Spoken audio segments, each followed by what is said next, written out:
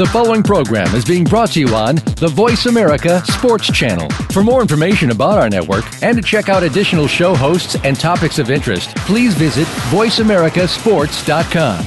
The Voice America Talk Radio Network is the worldwide leader in live Internet talk radio. Visit voiceamerica.com. The views and ideas expressed on the following program are strictly those of the hosts or guests and do not necessarily reflect the views and ideas held by the Voice America Talk Radio Network, its staff, and management.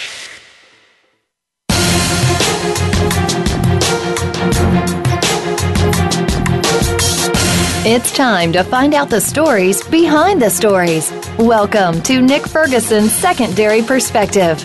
Get ready for some amazing guests, along with Nick's own expertise and insight behind some of today's top news in sports. The where, why, and how.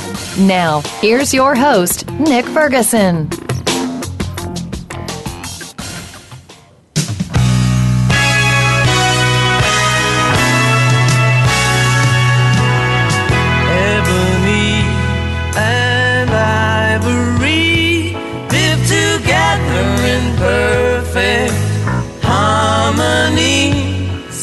Side on my piano keyboard. Oh Lord, why don't we?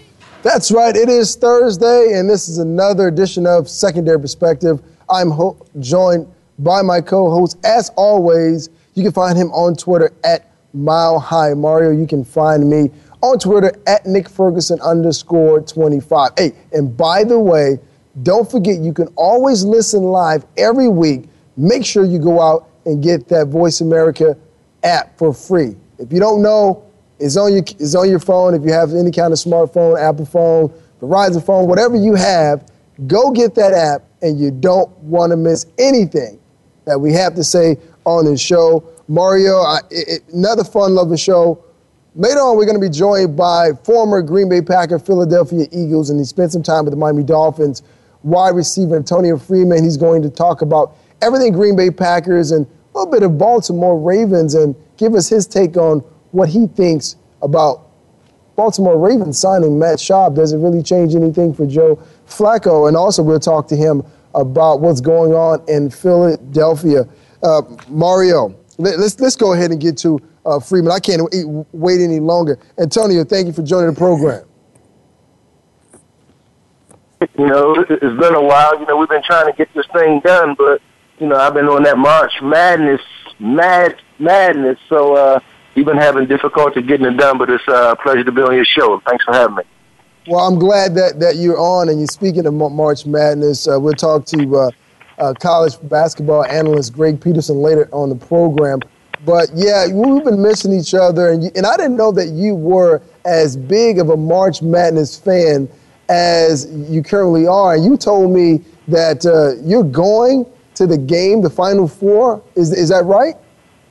Yeah, I'm definitely going to Indiana. You know, a funny story. I broke up with a girlfriend of mine when I was in my 20s because she wanted to take me on a trip, and I was more concerned with being at March Madness. So, you know, that's how deeply embedded this love for March Madness is. And I'm going to Indy. I'm going to be rooting for University of Wisconsin. I had Notre Dame meeting up with Wisconsin. I think both of those teams play similar styles, but Wisconsin has a lot more height. And I've been watching Wisconsin throughout the year, and I've been watching Notre Dame, and I knew that they could contend with Kentucky. But when you play a great team like Kentucky with so many athletes and so much height, it comes down to possession. And if you're going to beat Kentucky, you have to maximize your possessions, and you can't have a lot of wasted back-to-back possessions when you're playing a great team with so much talent. You know what? That's funny. I mean, you mentioned that. You know, you look at John Calipari and what he did with UMass and Memphis and now with Kentucky, and it's always a concern about the one-and-done guys, but you just mentioned something that was really important. You look at the depth on that team, and you look at the length on that team, and they make it really difficult, you know, for you to, once you try to get the ball inside the paint. And one thing they've done very well that I've been impressed with is the way that they play defense. So, I mean, it's going to be a great game against Wisconsin. I know Wisconsin, you know, they're figuring and feeling as though, well, we were right there. We were one possession away, but we let it slip through our fingers. Now, they're thinking that they're not going to do the same thing, but something you mentioned that was really funny. And I've had guys come on the show and talk about relationships and how they develop in the NFL. And you just said that you broke up with a young lady because it kind of conflicted with March Madness. I mean, come on, Freeman. It's priorities, man. Hey, here's the situation. I was going on a cruise. So if anybody's been on a cruise, you don't have local television. And I'm not one of those guys that's satisfied with stopping in the islands. They barely have the USA Today. You lose track of all this stuff. And this was the day and age before smartphones and iPhones, so it wasn't a lot of connectivity back to the real world once you got on those cruise ships. I mean, you get to watch a few movies and some local reprogramming that runs on and on and on, but you don't get any of the March Madness. And this was a week-long cruise, so, you know, I might have fell for it if it was a 3 to 4 day cruise, but the week-long thing, I definitely couldn't do. Well, see, I've heard of guys and relationships breaking up over John Madden football, but I haven't really heard anyone say that they kind of broke up over March Madness. So that is very interesting indeed. But while we're talking about relationships really quickly, talk to us on how for you was it that you kind of navigated that dating field being a player of your caliber in the NFL? Well, you know, I just want to follow up quickly. I was also one of those guys who broke up numerous times over the John Madden game also, so you can throw me in that category as well. But when you're talking about navigating relationships in the, you know, when you're a professional athlete or you're a celebrity of some sort, it all comes down to you. You have to know yourself. You have to understand yourself. And you have to understand the situation that you get yourself into. And you have to be honest with yourself more than you do the other people that you're associating yourself with, because you have to believe and know that you can get it done on your side. I mean, there's so much that's going on. You're consumed with learning the playbook and being perfect on Sunday. You have to manage your relationships. You have to manage your family relationships, your business relationships. So there's a whole lot that goes into being a professional athlete as opposed to just lining up on Sunday. And we haven't even talked about the financial aspect of it, but there's just so much that you're consumed with. And, you know, I just wanted to be happy. I wanted to take trips. I wanted to do the things that I wanted to do. I wanted to enjoy the lifestyle of the National Football League. And for some reason, it just took a voyage by myself. You know, that's not the way that I planned it. That's the way that it kind of played out. And it gave me a chance to grow up, to mature, again, to learn more about myself and just learn more about life and responsibilities of life. So it was kind of easy for me because I kind of just stayed clear and stayed to myself and enjoyed myself, because before I could jump into the next phase, I have to be satisfied with my living situation and what I was able to accomplish up to that point also. So, Antonio, sorry, go ahead, Nick. If you're just joining us, we're joined by former Philadelphia Eagles and most notable Green Bay Packer wide receiver, Antonio Freeman. Go ahead, Mario. Well, Antonio, I was going to say, you had said that Madden had caused some strife in your relationships. Was it ever because a girl had beat you at Madden, or are you not ready to admit that on the show? Not a chance. It was probably my frustration. You know, those frustrations you playing against teammates. You rage quit before it actually happened. Yeah, I mean, when you're playing with teammates and friends that you grew up with and family members, you talk trash. You say almost anything to each other. And when you don't win, and you spend that much time being consumed into the game and waiting for the next game because you've got winners for the next game, and, you know, she's ranting and raving, and I can't believe you're spending that much time into that game, and that games mean that much to you, and, you know, it's just a phase, man. It's amazing to look, and Nick, I'm sure you can attest, to look on that video screen and see Nick Ferguson or see Antonio Freeman and be able to use myself on the game. It was amazing growing up. Well, I could tell you this. I mean, it was amazing. And real quickly, I remember a friend of mine once called me out of the blue, yelling and screaming. I thought something went wrong tragically, and he's telling me, listen, man, I'm playing online football with the Broncos and I'm playing against someone else, and you just gave up a touchdown. And he's yelling at me like I actually gave up a touchdown, literally. I'm like, dude, you're playing a football game, a video football game. But see, Nick, if you were better in real life, then maybe your ratings would have been higher, and he doesn't give up that touchdown. I'm going to side with him on this one. Wait a minute, my ratings were pretty high. I think I was in the 95, 97 percentile. So my ratings were pretty high, but you don't call me. Not high enough, Nick. Well, listen, you don't call me and chastise me. We're running fast enough, man. Yeah, but you don't when call you're me playing and against a chastise me. 98 receiver, that's not good enough, Nick. The receiver was probably a 98. Exactly, Nick. But the whole idea. If you're going up against an Antonio Freeman-esque wide receiver, like, you're not stopping him on video football. Yeah, but don't call me and harass me over a video game when it's not actual reality. If I did that in a game, yeah, call me and just kind of throw me against the wall. But it's a freaking video game. So, yeah, don't call me about that. But you're talking about the chemistry and camaraderie, especially when you talk about the Madden video game. But you had the opportunity to play in a great organization, the Green Bay Packers, and play with one of the best quarterbacks to ever don a uniform, and that is Bret Favre. Talk about the locker room chemistry, especially the ones that you guys had when you won the Super Bowl. What was that like? Well, I felt like I was so blessed, Nick. I mean, to be in one locker room for the majority of my career, to be in a happy locker room, to be in a team-oriented locker room, to be in a locker room with great leaders like Reggie White and Bret Favre and Sean Jones, Robert Brooks, Edgar Bennett, Ken Ruckers, the list goes on and on. And just to go to work happy every day. It was never a day that I was a Green Bay Packer that I hated going to work, except for when I went through my contract negotiations in 1999. But other than that, it was an amazing locker room. It was a small town, and I was nervous coming from a city like Baltimore, Maryland, where there's so much going on. But my years at Virginia Tech helped me prepare for life in a small town, and I loved the small town. The fans were great. The staff was great.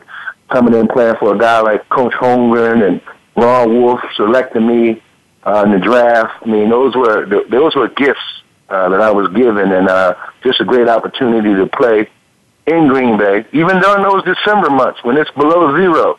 Those were amazing, amazing days because everybody was cold. Everybody just brought together, and the fans came out and the players came out, and we just tried to give our best effort, and everyone bought into it. And it's kind of like the Packers way. You don't see a lot of new guys coming to the Packer organization over the years.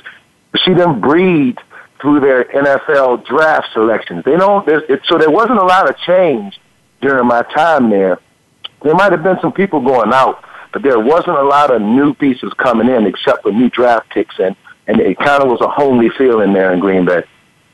Now, Bret Favre will return later on this year to have his jersey retired, and we all know, and you just talked about it yourself, players, you enter a point of your career where there's contract negotiations, and sometimes those things go rocky and awry, and, the departure's not a great one. But, Bret Favre, I mean, the storied tradition in Green Bay, how is he going to be received once he comes back, especially knowing that Aaron Rodgers is now the guy? When he comes back for the Hall of Fame induction, I don't think anyone's going to buy a ticket to come in there and heckle him or to say bad things. I think this will be a celebration for Favre, for his accomplishments, along with Ron Wolf, who's going into the NFL Hall of Fame this summer. Congratulations to Ron Wolf. Through Ron Wolf, Mike Holmgren, and Bret Favre, they brought championship caliber football back to Green Bay. And I think that's what gets lost in the moment is, okay, there are some scuffles with some contracts. There are some scuffles with whether he wanted to retire or whether he wanted to stay. And those things happen, but no one gets mad at the organizations when they cut guys before they're able to play out their 5 or 6 year contract. They cut them in year 2 or year 3. No one's mad at the organizations for making those decisions. And sometimes, and a lot of times as athletes, we get prejudged about the money we make, whether we're worth it or not. And he should not be judged on being 35 and being on the fence of retirement or coming back.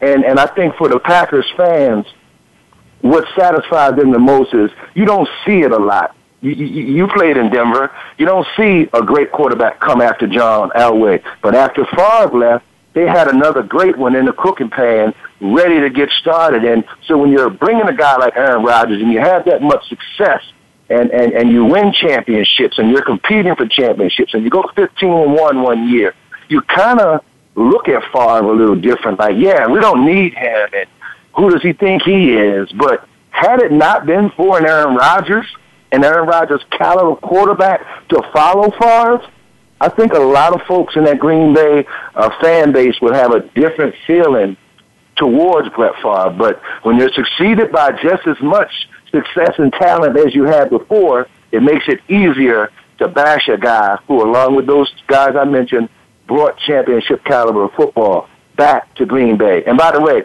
he started over 200 and some games, which meant that this was a guy who was dedicated not only to his teammates, but to his fans, week after week after week. I mean, he was going to get his paycheck whether he took a week off or not. But I think it's tremendous that he started that many games under those many physical conditions that I watched him deal with over those years. If you just joined us, once again, we're joined by Antonio Freeman, former Virginia Tech wide receiver, Green Bay Packers standout, Pro Bowler, and Super Bowl winner. Before we let you get out of here, give us one of those all-important stories that we normally don't hear about Bret Favre. Wow.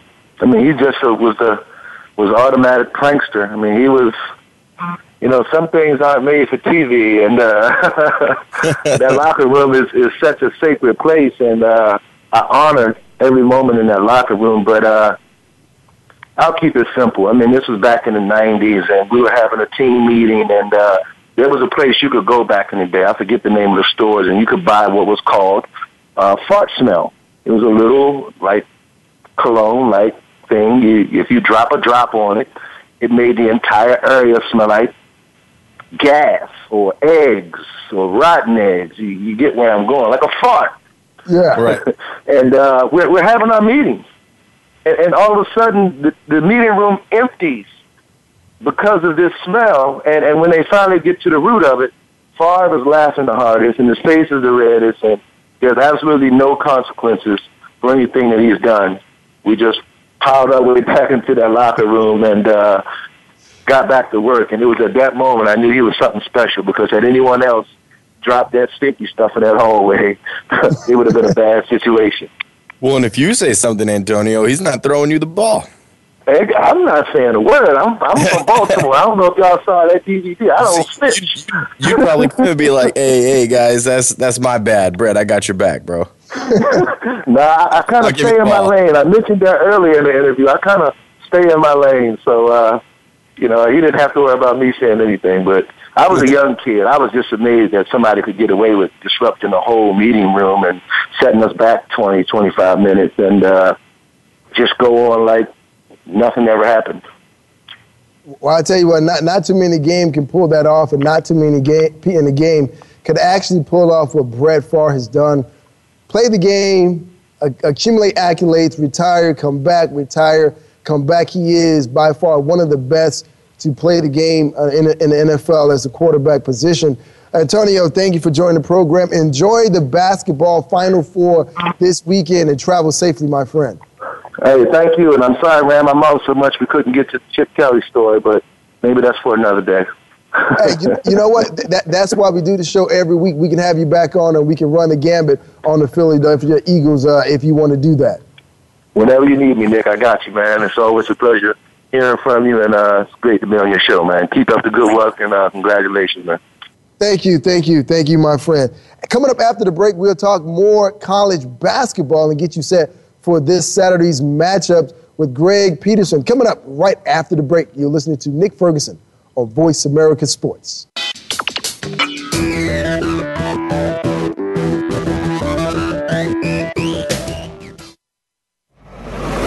Your internet flagship station for sports, Voice America Sports.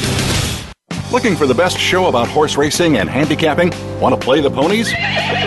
Join us every week for Winning Ponies with John Englehart, racing's regular guy, where you'll go inside and behind the scenes with the top jockeys, trainers, agents, and handicappers in the world of horse racing. This show is the perfect complement to the Winning Ponies handicapping website. Listen for top plays for the weekend and the spot play of the week, and win prizes just for calling in. Winning Ponies with John Englehart is live Thursdays at 8 p.m. Eastern, 5 p.m. Pacific on the Voice America Sports Network.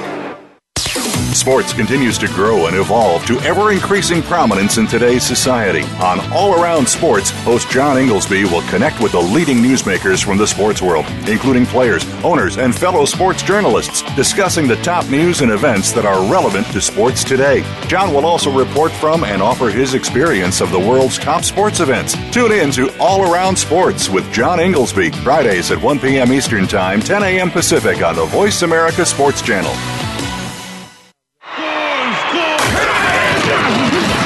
Your internet flagship station for sports.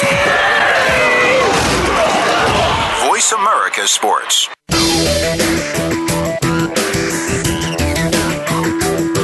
You're listening to Secondary Perspective with Nick Ferguson. To get in the lineup for today's show, please call 1-888-346-9144. That's 1-888-346-9144. Or send an email to nickfergshow@gmail.com. Now, back to the show. That was some great stuff by Antonio Freeman. And so many guys have had their relationship ruined by sports.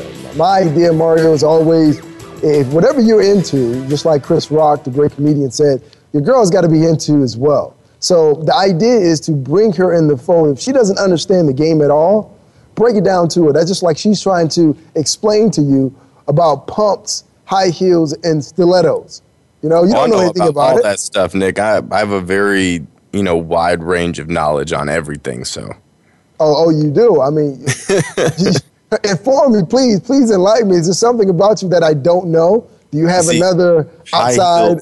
High heels and pumps are worn to make the girl appear taller, and it also, defines the legs and makes the butt stick out. Okay, and what about those? Those wooden platform shoes women are wearing now? What's the benefit of those other than hurting your feet? I guess that's trendy, Nick. You sacrifice comfort for looks, man. I'm not sure what to tell you on that one. Hey, they say beauty is pain for sure. And one person who knows about the beauty of basketball, that is Greg Peterson. You can follow him on Twitter at @GUnit_81. He's a host for 90.3 WRST college basketball analyst and a writer for Dudes on Sports. Greg, thank you for joining us again. Thank you very much for having me. And by the way, I don't know much about high heels and anything like that either, so don't worry, I'm right there with you. see, Greg's right there. See, Greg is like me. He's a man's man. I mean, forget the high heels, pumps, and stilettos. I mean, let's just stick to what it is that we know. And Greg, sticking to that motif, let's talk about this slate of games this weekend. Wisconsin repeats again for the second consecutive year against UK, and you have Tom Izzo against Coach K. When you break these games down, let's start with the most obvious, Wisconsin and UK.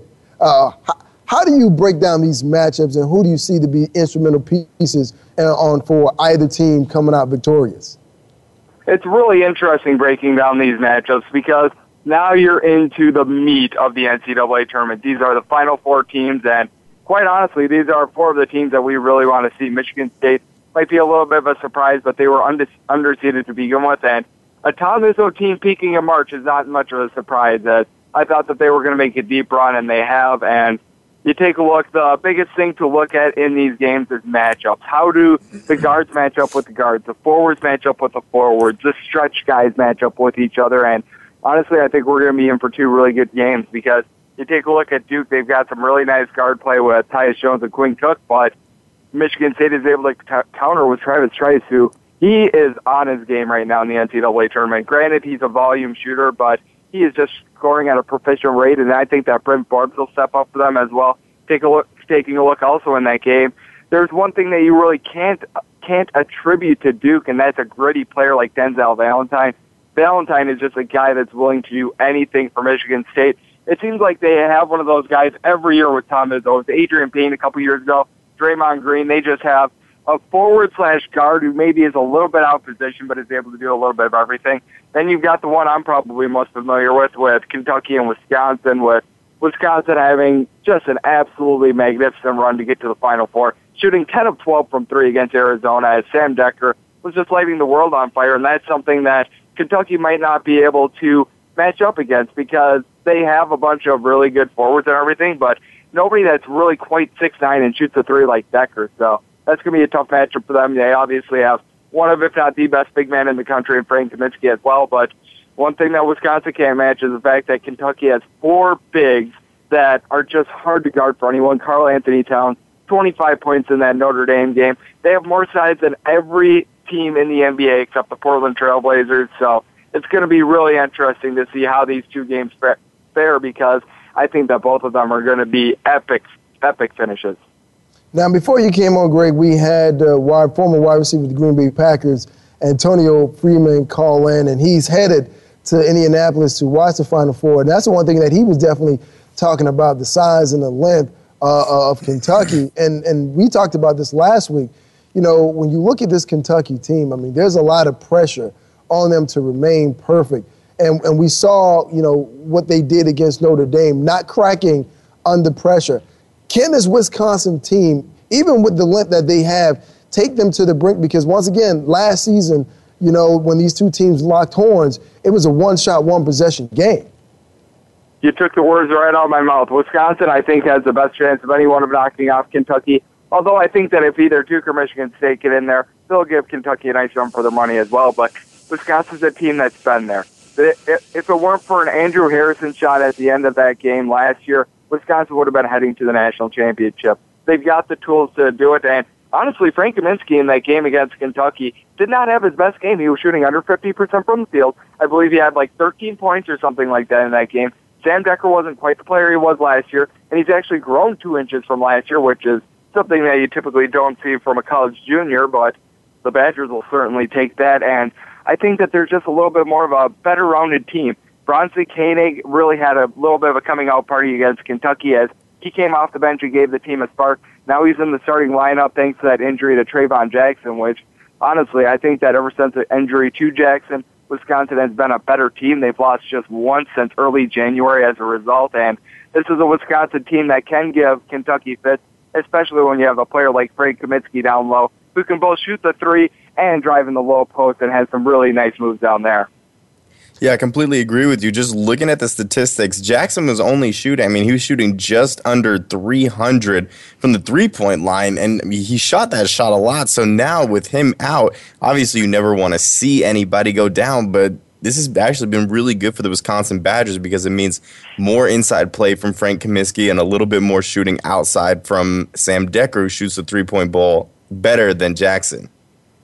And keep in mind, Bronson Koenig is also a guy that can shoot right around 41% or so from 3 as well. He's a guy that doesn't turn it over as well, which is something that Bo Ryan absolutely loves. Wisconsin is a team that doesn't play the most up-tempo style, but they can if they need to. You take a look at that game against Arizona, they were able to score 85 points. Granted, a lot of that was thanks to the 3, but they're a team that takes care of the ball, they're efficient with their shots, and they get the shot that they want, not what the defense is going to get them. And that's a really big key with Wisconsin, and Bronson Koenig has run that offense like a gem, and that's why they have only one loss since he's taken over in early January. Yeah, exactly. So I got to ask you this. Obviously, everybody at the beginning of the season was saying Kentucky has a very real chance to go undefeated, to not lose a game all year. Now they're in the Final Four. They're pretty much at the place where everybody expected them to be. Of the remaining 3 other teams between Wisconsin, Michigan State, and Duke, who do you personally give the best chance to beat Kentucky? I would have to go with Wisconsin here just because they've been there before. There is no substitute for experience, and Wisconsin has all of that. While Duke is a very nice team, they're just not deep enough to go against Kentucky as well. They only play like 7 guys with regularity. Aside from Jaleel Okafor, they really don't have that size, although I really love the way Justice Winslow has played in this NCAA tournament. Justice Winslow has been nothing short of magnificent. He has paired up well with Tyus Jones and Quinn Cook, as Jaleel Okafor has actually struggled a little bit in the NCAA tournament. His last 2 games, he's combined for 14 points, and that's something that Duke is not used to seeing, but they haven't needed it the past 2 games, so that's beside the point. But you take a look at this Wisconsin team, the only player they really lost from last year's team is Ben Bruss. And Ben Bruss was a nice player, but he's not quite the three-point shooter that Sam Decker has become this year. And I would honestly say that Bronson Koenig is a little bit of a better player than Bruss as well. So, honestly, this is a better Wisconsin team than last year. Obviously, Kentucky's a little bit different, and they brought back quite a few guys from last year, but I would have to give the edge to Wisconsin, and I just don't think that Michigan State would have enough talent to be able to match up with Kentucky, because they certainly have the grit, but the talent is just lacking a little bit. They would need Travis Trice to get really hot to have any sort of shot in that game. So last question about Kentucky, I promise, and I'm sure that you've been asked it before, you've heard it at least. How many games would this Kentucky... How many games in the NBA would this Kentucky team win? Because someone on the Denver airwaves tried to convince me a couple weeks ago that this team would win 25 games in the NBA. I said, you're absolutely outside of your mind, and how are you even on the radio right now? So let's just assume, and I know it's ridiculous to think about, but I just want to get your opinion on it. If this Kentucky team was in the NBA, how many games would they win? Like, give me an over-under. I would give you an over-under of about 15, because this is a team that can win a couple games. Don't get me wrong. They have the talent. Like I said, they've got the... I mean, they couldn't play the New York Knicks every single game, though. Yeah, because you're bound to get some lucky breaks to go your way, which is why I'm giving Kentucky the over-under of 15. They've got the talent, and they've got the players to be able to match up with these guys, but they don't have the experience. And you notice that with some of the lesser teams in the NBA. The Philadelphia 76ers, they're a team with a lot of talent, but problem is they have a bunch of guys that have never been there before, and that's why they're losing a ton of games. Los Angeles Lakers, well, that's not the best example, as they've got like Jeremy Lin, Carlos Boozer, and whatnot, but maybe, yeah, I would say about an over-under of 15. You kind of look at them like you would the Philadelphia 76ers or the current state of the New York Knicks, because let's be honest here, with Carmelo Anthony out, they have absolutely nobody around there, so I would put an over-under of 15. They'd be vying for that number one pick of the lottery. Thank you. Yeah, I mean, I would take the under for the record. That, with me, I would probably take about a push at 15. I think that 25 is a little bit too high. Not completely crazy, but I would go right around that 15 range, just because they do have the talent. Karl Anthony Towns going to be a top 5 pick. Willie Cauley-Stein's a nice player. They've got the Harrison twins, who I think both of them are going to be first-round picks, but when you have no veteran in there, it makes it really tough to win games in the NBA. If you just joined us, we're talking to Greg Peterson, college NBA analyst and writer for Dudes on Sports. You can follow him on Twitter at @GUnit_81. You know, Greg, I mean, you guys are talking about how well Kentucky would fare versus NBA talent, but in comparison to other undefeated teams in NCAA basketball history, you talk about teams coached by, Hall of Fame coach John Wooden, UCLA, and then the Indiana Hoosier coached by Bobby Knight. How does this team rank up and stack up against those undefeated teams, and is it fair to even compare them to those other teams? Well, I would say in sheer talent alone, this is actually one of the better ones. Obviously, they're not going to be matching up with Lou Alcindor, because he was a pretty good player in the NBA, to say the least, but I think that this is definitely a team that could maybe give the Indiana Hoosiers from the mid-1970s a run for their money, because Indiana, you keep in mind, Bobby Knight is not a guy that really coached a lot of guys that went to the NBA, so I think they could compete along those fronts, and certainly they're a lot better than a lot of the national champions that we've had in past years. I would gladly take them against last year's UConn Huskies, and I would take Kentucky to win every single time, but you take a look at some of those great teams of like the 1970s, 1960s, even the Houston Cougars, who lost in those Final Four games to UCLA. I would take the Houston Cougars over the Kentucky Wildcats all day long when you've got a player like Elvin Hayes, who I feel like is one of the most forgotten men in basketball history. I would take him all day long. In I believe it was 1970, he was averaging 36 points and 19 rebounds a game or something ridiculous like that. When you got a guy like that, and he's not able to win a national championship because he's going up against Kareem Abdul-Jabbar, that is absolutely crazy. So while I think Kentucky is one of the best teams, if not the best team of maybe the last 15, 20 years, I just don't think that they would stack up against some of those great teams of the 60s and 70s with the likes of Wilt Chamberlain, Bill Russell, and Kareem Abdul-Jabbar. Staying with that common theme with the NBA and, You talked about a couple of dominant big men in the game. When you look at college basketball, I mean, you have Karl Anthony Towns and Jahlil Okafor. They're getting a lot of press. Are these two guys, which guy do you feel would make the better NBA prospect at this point?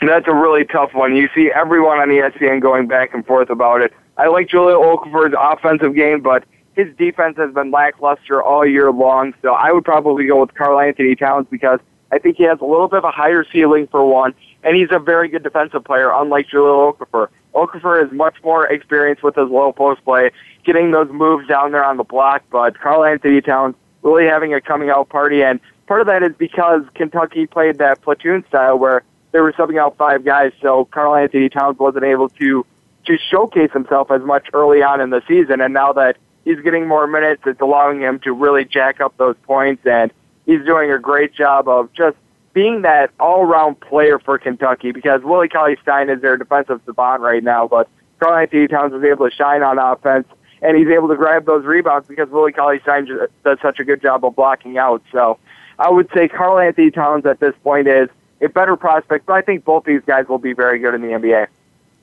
Well, before we let you get out of here, how do you have it shaping up this weekend with the big game to be played on Monday night? I think that Kentucky is going to pull it out against Wisconsin in another thriller.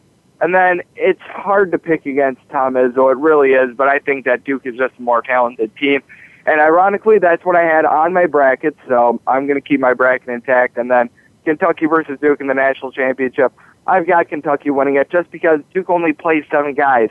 I don't think that you can go up against this Kentucky team with 7 guys and knock them off just because they've got so much depth at every position. It makes it really tough on a team. So I think Kentucky does it and goes 40-0. Well, there it is. I mean, Greg Peterson, you can follow him on Twitter at @GUnit_81. He has Kentucky and Duke in the final with Kentucky taking it all. Greg, thank you. It's always a pleasure. Love your insight and love your knowledge. And once again, I'm going to look for you on Twitter at the end of these games this weekend, but enjoy the Final Four this weekend. I am looking forward to it. Thank you very much for having me, Nick. All right, no problem. Now, Mario, early on this week, the Clippers and the Warriors locked horns, and there was an impressive move by Stephen Curry over the L.A. Clippers' Chris Paul. Here's what you mean the move where Chris Paul's ankles are now destroyed because of him? Yes, and here's what Steph Curry had to say about that. Through the paint and kind of was just probing, and I knew he was trailing, and I thought I could make a move back to the basket, and somewhere creativity in between doing the double move or whatever, and then as soon as I saw him going to go down, I knew I had to shoot it and just see what happened. You kind of get a little adrenaline rush because those are kind of cool moments, but, I mean, thankfully his shot went in, he finished the play, and I haven't seen the bench yet, but said everybody's going crazy on it. Mario, these two guys have faced off plenty of times, and it seems as though Steph Curry has got the best of Chris Paul, especially when you talk about pure basketball moves and dribble ability. And, I mean, if you go back and watch that play, DeAndre Jordan is towering over him, thinking he's going to go for the quick layup, but he brings it out under the paint. And then next thing you know, here comes Chris Paul is trying to reach in, and he put the ball behind his back and right back behind his back. And for me... Don't reach, young blood.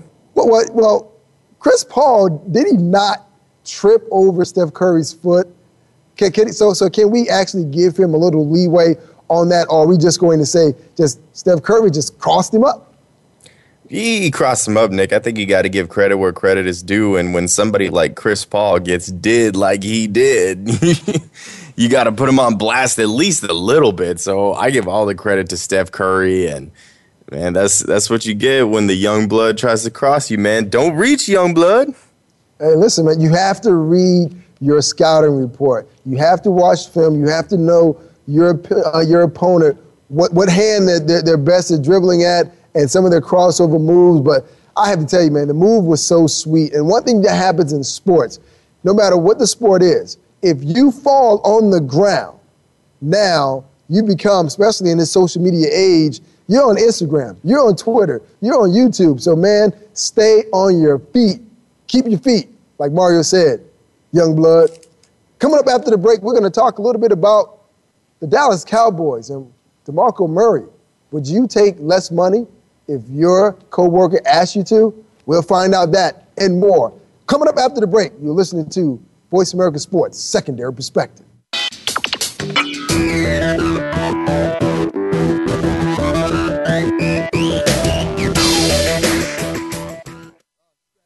The fans now have a voice to speak their mind. No holds barred. They need to bench his ass and then move on. I just think that the coach made a mistake. All crazy. NFL, MLB, NBA, NHL. Speak up or forever hold your mouth. We ain't playing around here. Voice America Sports. If you think you've seen online TV before, let us surprise you. VoiceAmerica.tv is online now. The leader in live internet talk radio has done it again. Multiple channels, a state-of-the-art viewing experience, live and on-demand programs streaming 24 hours a day. It's exactly what you want, when you want it. VoiceAmerica.tv. From health and wellness to business, sports, and everything in between. Discover our new world. Visit VoiceAmerica.tv now and experience the future of online television. VoiceAmerica.tv. Are you a real sports fan? Get ready to talk football and anything else sports with Kwame Lassiter, formerly with the Arizona Cardinals, San Diego Chargers, and St. Louis Rams. Kwame's got the experience, so he's prepared to talk sports with you every week on Kwame Lassiter's Sports Talk. It's on the Voice America Sports Network every Monday, Tuesday, Thursday, and Friday at 9 a.m. Pacific Time, 12 noon Eastern Time. Get ready for an unpredictable, fun, and sometimes sarcastic look at the world of sports. That's Kwame Lassiter's Sports Talk on the Voice America Sports Network. Your internet flagship station for sports, Voice America Sports.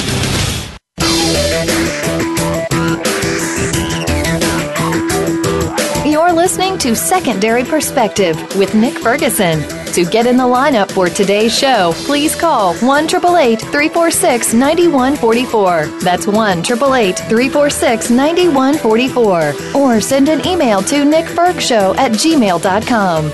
Now, back to the show. Go ahead and ask me, he's like, why don't you take a pay cut to do that? I was like, I will. I was like, I would take a pay cut to go do this. And I'm like, they're going to restructure, you know what I mean, the whole thing. I mean, that's the same thing in some ways, just for the salary cap purposes. He's like, okay, now we're back to being friends again. You know, I was like, you're really worried about me? Like, I was like, I would take $5 million less if it meant getting you back. You know, he knew that. So that's the voice of Tony Romo on radio station 105.3 in Dallas, Fort Worth, talking about a conversation that he and DeMarco Murray had some time back when DeMarco Murray asked him, jokingly, I guess, hey, Tony, would you be willing to take a pay cut to keep me in the building? And you heard what Tony Romo had to say about that. Obviously, that didn't happen because now DeMarco Murray is now donning a Philadelphia Eagles uniform, and Tony Romo just restructured his contract to free up $12.8 million. And the talks, and I said this before, that Adrian Peterson, I think, would be a great fit for the Dallas Cowboys with that revamped offensive line. We saw what DeMarco Murray did behind it, but imagine a guy like Adrian Peterson, but he's going to come at a hefty price. You know, the Vikings don't want to give him up, and his price tag and they shouldn't want to. That's the thing.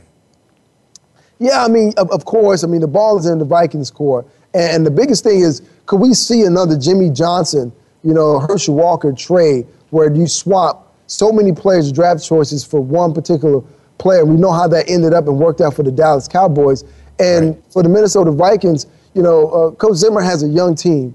And, I mean, he can use some of those draft picks to make your team that much better, especially in a very competitive NFC North with the Green Bay Packers and the Chicago Bulls not the Bulls, but the Bears with former Denver Broncos head coach John Fox. So to me, I think you have to look at the idea, see exactly what Jerry Jones wants to give up, is willing to give up, because Jerry's got to pay for that big stadium with that Jumbotron in there. So if you bring a guy like Adrian Peterson into the fold, I believe it definitely will help Tony Romo and take the pressure off of it.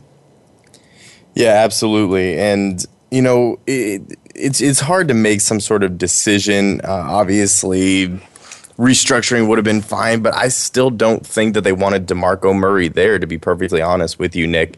If you look back at the history of guys who led the league in rushing a year before their contract year and then were re-signed by those guys, you're looking at, I think the last one was Larry Johnson. Remember Larry Johnson for the Kansas City Chiefs, who had a couple good years and then completely fell off?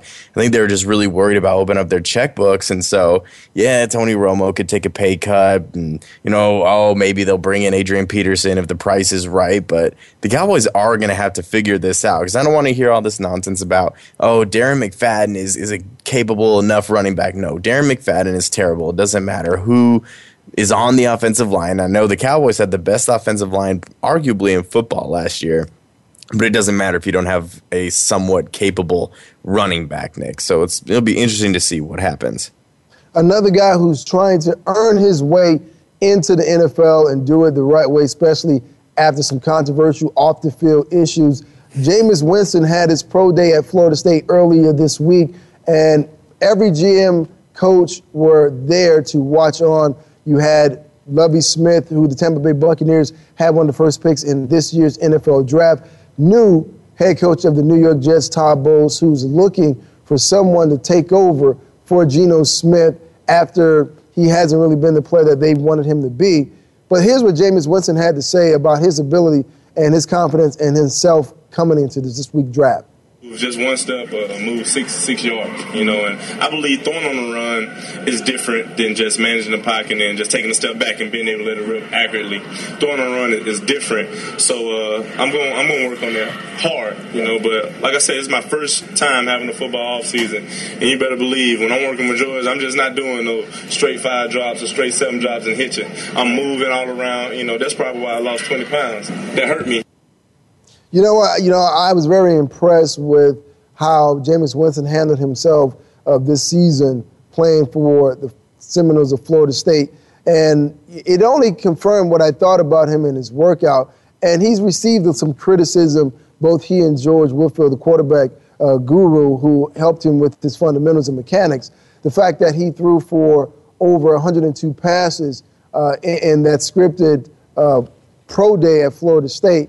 But to me, I like what they decided to do. Not too many quarterbacks would throw 102 passes, and I think it showcased his arm, the durability, and the fact that his balls don't taper off after throwing 102 passes. And he showed what he can do out in the field, short, intermediate, especially in the back of the end zones. He showed that he has great touch on the ball, but he also, more importantly, showed his leadership. Because if you watched it, he gathered those guys together. He told them exactly what they needed to do. And as a young quarterback coming into the league that teams are going to or looking to take you in the first round, they want to know that you have leadership qualities, because you walk in day one and you want to be a plug-and-play guy. And I thought he did a great job, both George Whitfield and Jameis Winston showing what he can do on the field. Do you have any concerns with him about throwing 102 passes in the pro day earlier this week?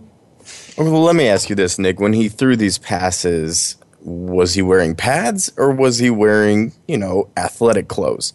That's something that I've never understood about the draft, and I've never understood about pro day. You have all of these players. They run the 40-yard dash. The quarterbacks throw, receivers catch, running backs run, and sometimes they catch passes. And they do all these drills, Nick.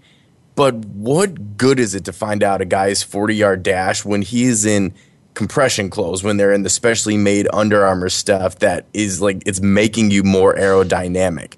And so none of that stuff really translates for me. And the reason that I bring that up is basically I'm not impressed with this. Yeah, you can throw the ball a ton of times, but when are you ever going to need to throw the ball more than 50 times in a game? If it ever happens, Nick, it might happen once, maybe twice, and that's just, even that is maybe overstating it a little bit. So yeah, I really don't see the point of throwing the ball that much, because how worn down is your arm going to be? I would rather see him throw 30 to 40 really good passes, full pads with a little bit of pressure in his face, Because honestly, Nick, if I'm out there and I'm throwing passes in street clothes, I got some athletic gear on, a little sleeveless shirt, sun's out, guns out over here, I'm probably going to look pretty decent too. My arm's not going to fall off after throwing the ball 100 times because I've done it before as well.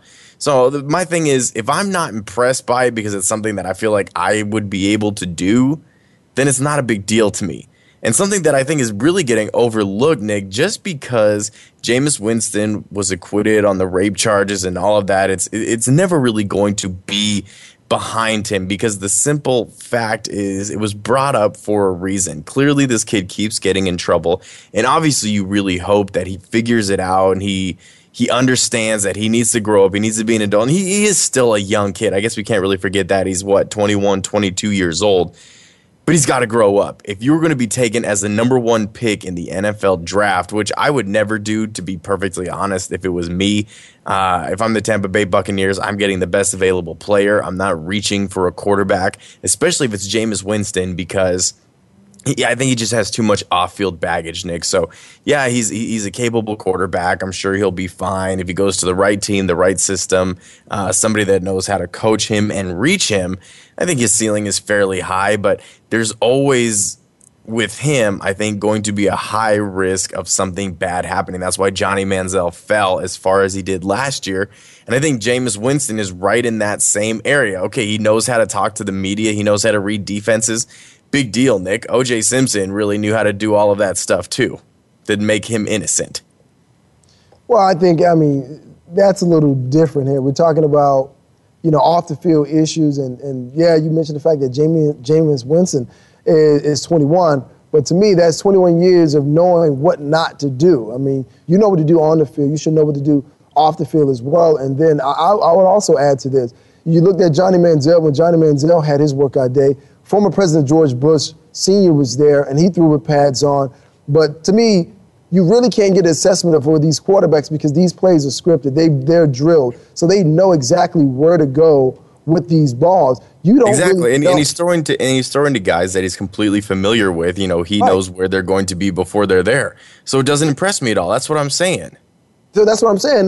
We have to reserve our judgment. We can't just judge Jameis Winston and not talk about maybe Marcus Mariota or any quarterbacks before them, Cam Newton and even Johnny Manziel. To me, you go and you look at these workouts and you see if these workouts has any duplication of what you saw on the film. And to me, I always go back to the film because to me, proof is in the pudding. I want to see how you reacted on the field. And you look at Jameis Winston last season, 4 games, I believe it was, when they were down by double digits, and he willed his team with his performance, with his arms, with his feet to come back. To me, I think that's something that you should take a look at, and I think that's why, he and his coach, George Whitfield, decided we're going to throw 102 passes because we know that so much talk is about the off-the-field issues. We want to bring it back to the fundamentals of football and now focus on that. But now, moving on to something else, NFL draft will take place in Chicago opposed to Big Apple, New York City.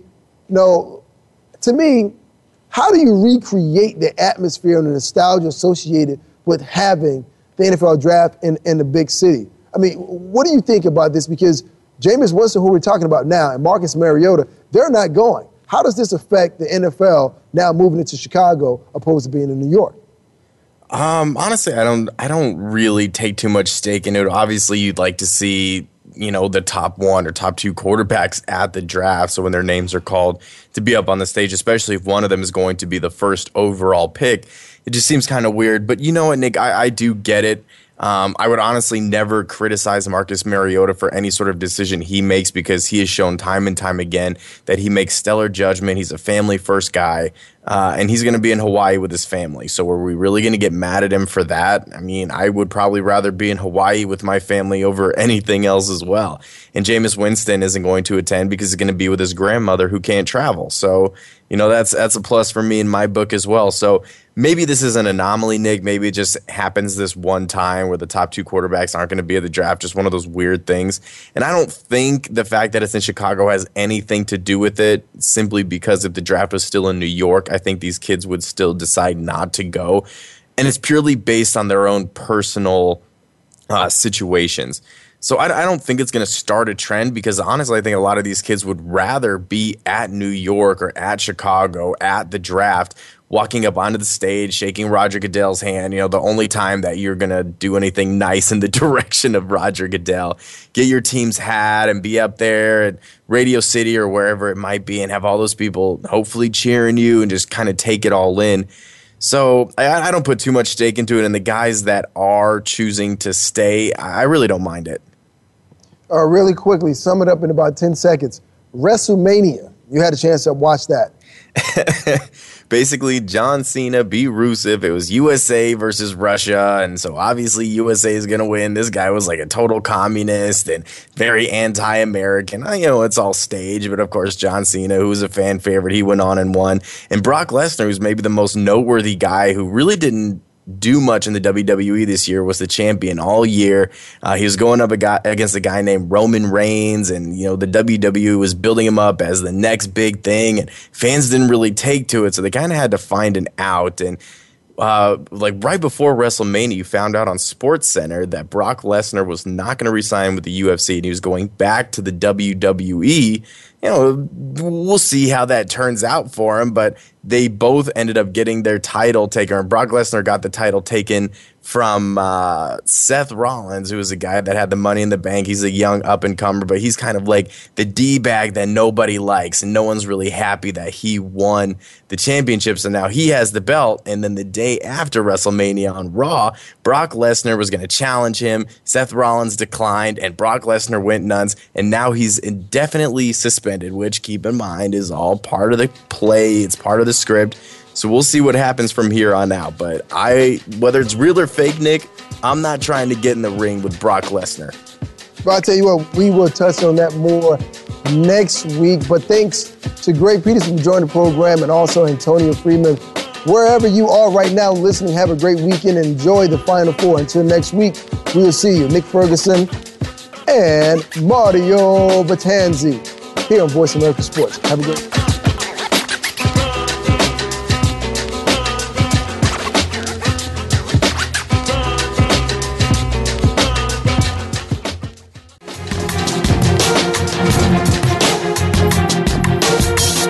Thanks again for stopping by. Be sure to catch Nick Ferguson's Secondary Perspective again next Thursday at 1 p.m. Eastern Time, 10 a.m. in the West, on the Voice America Sports Channel. We'll share some more great stories next week.